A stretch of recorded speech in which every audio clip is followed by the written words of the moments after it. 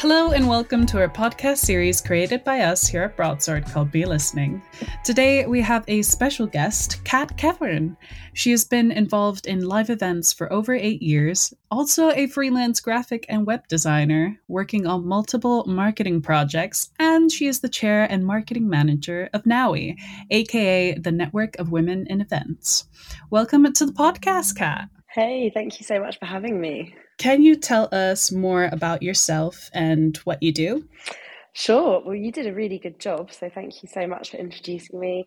I think you covered most of the things that I do. So I am freelance, working in events and marketing.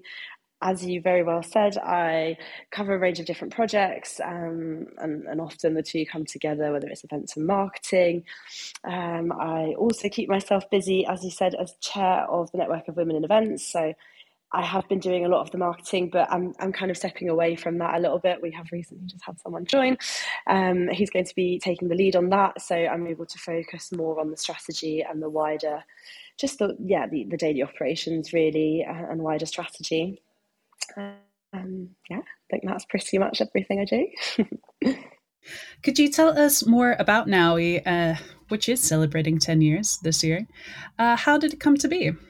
Yeah, so it was not founded by myself. NOWI started as a Facebook group, which was founded by Zach Fox and Sarah Cole back 10 years ago, as you said, mainly just as a space that women could share job opportunities and use that space as a safe space to ask any questions or raise concerns, and mainly just to pass along jobs, really. So it was founded with 3 core pillars, which we have kept, which are networking, job opportunities, and increasing representation across the board. So everything we do tries to come within those 3 pillars. So we do networking events, we do webinars, we've got our blog on our website, we've got resources. Of course, we still use the Facebook group a lot, as well as that safe space that is growing considerably. We now have over 4,500 people. So yeah, it's a wonderful community to be part of. Yeah, I've loved being part of the community as well when I first started out in events. Awesome.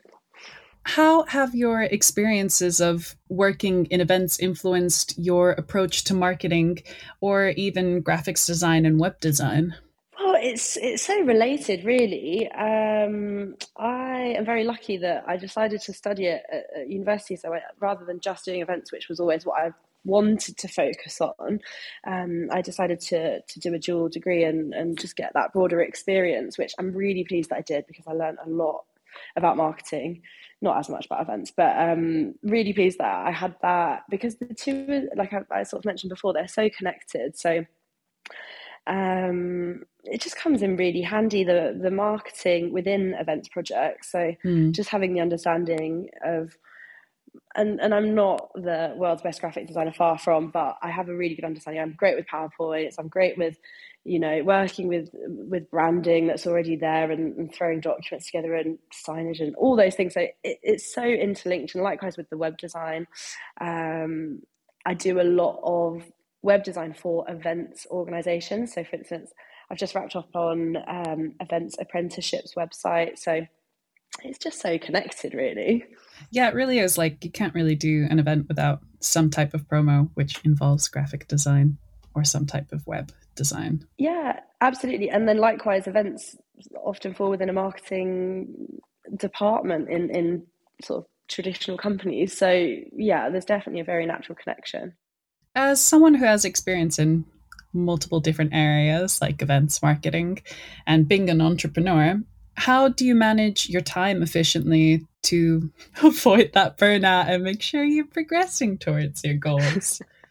Yeah, that's a really good question. And I think there is no real magic answer other than just very good time management. I have a lot of tools that I use, and just try and be as proactive as I can to make sure that good communication, whether it's because sometimes I just don't have visibility on my calendar far ahead of time. So just good communication, or, just keeping people well informed, or just being transparent, saying, look, I think that will work. Let's pencil it in and then come back to it. So I have sort of different color codes that I use in my diary. It's a really fun place if you were to see it. Yes, my diary is, probably I use it, every hour of every day just to check and go and add in. I have different color codes, so I'll color code projects, clients, and then Nowie is like purple, and then my event stuff pink, and then I like purple and pink. But yeah, there's all the different software, and then also just some really good spreadsheets as well to keep tabs on everything. I use a like a task management system, kind of like Monday or Asana, to stay on top of the things that I know I'll forget. I just pop them straight in there. And again, I organise that with the same colour codes. So now he has one. My current client I'm working for has one, and then other ongoing projects have a little list. So there's no real ideal solution, but lots of little things that I use that come together that enable me to run my life and my professional projects smoothly. I do love Monday. There's the little button when you put done, it does a little confetti, and I think that's the best part of it. It's so satisfying. How do you stay kind of inspired and motivated to come up with fresh ideas on a regular basis? What do you do when, by chance, you have a creative block? It's really interesting. I was just having this conversation with someone yesterday around how it's perhaps a misconception, or perhaps it's just different for different people, but I wouldn't always say that my marketing projects are highly creative. I tend to see graphic design more as an execution, because I'm either bringing to life someone else's vision, and therefore there are some elements of creativity in that early phase of whether it's brand development or whatever the project might be.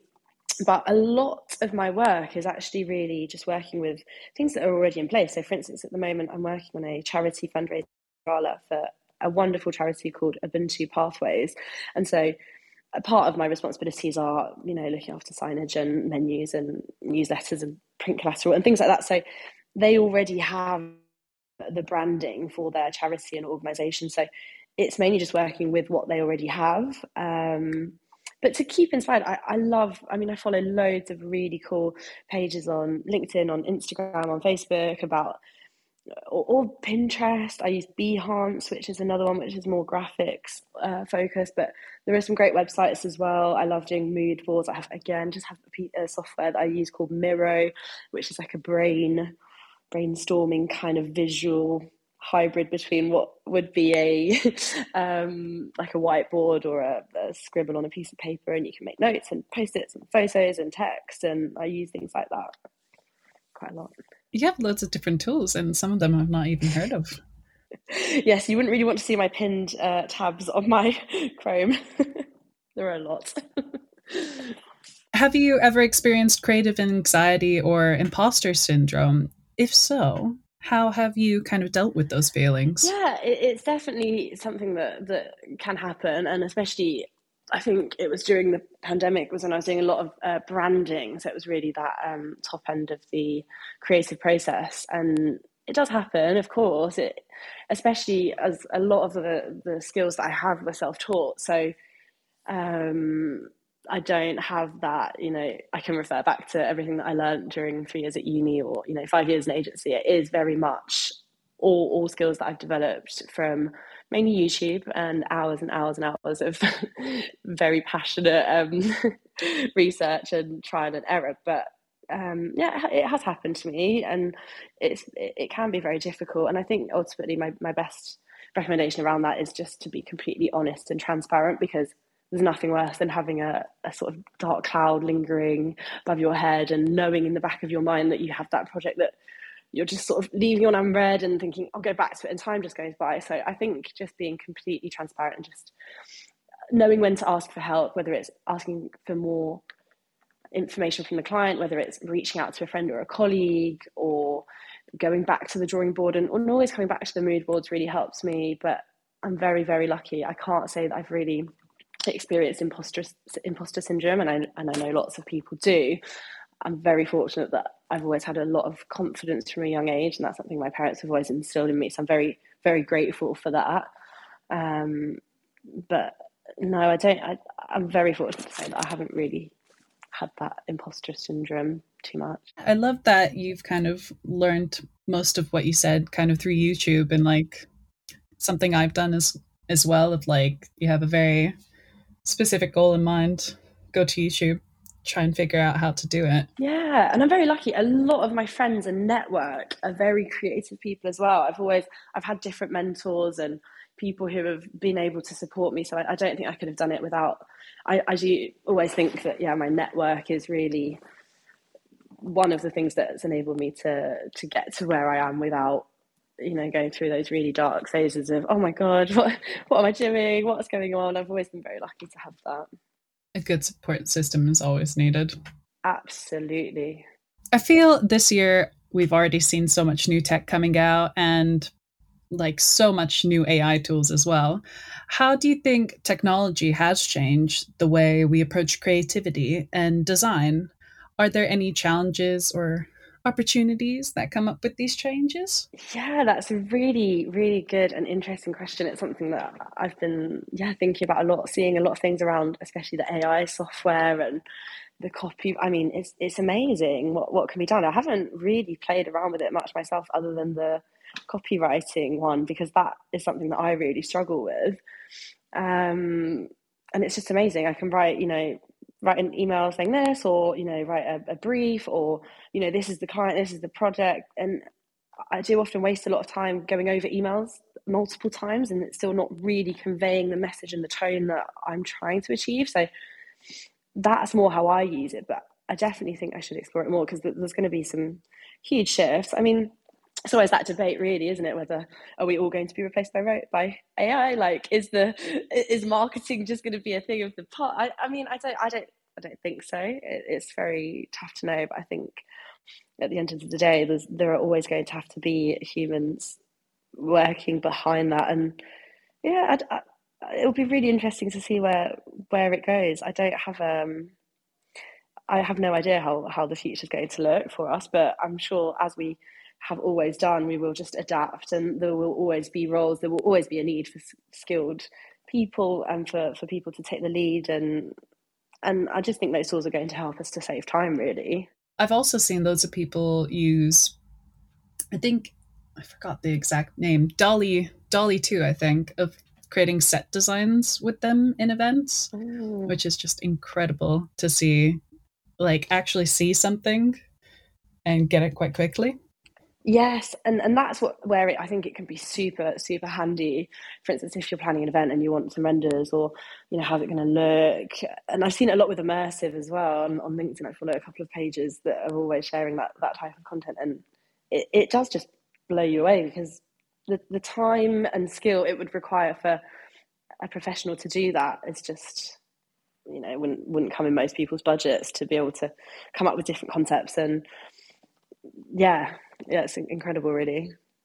As we are close to the end of this episode, just to wrap up, can you share any advice for aspiring entrepreneurs, creatives, and producers?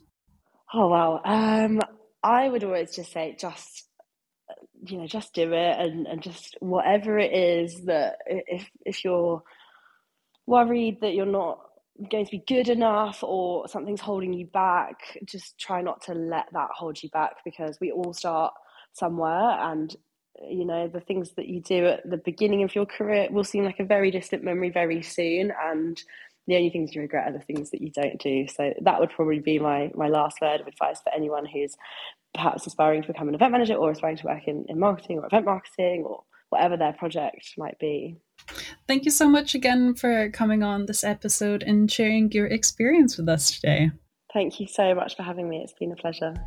If you'd like to see similar content to this, you can follow us on our socials at Broadsword Event House on Instagram, Facebook, and LinkedIn, and Broadsword Group on Twitter, or visit our website at wearebroadsword.com.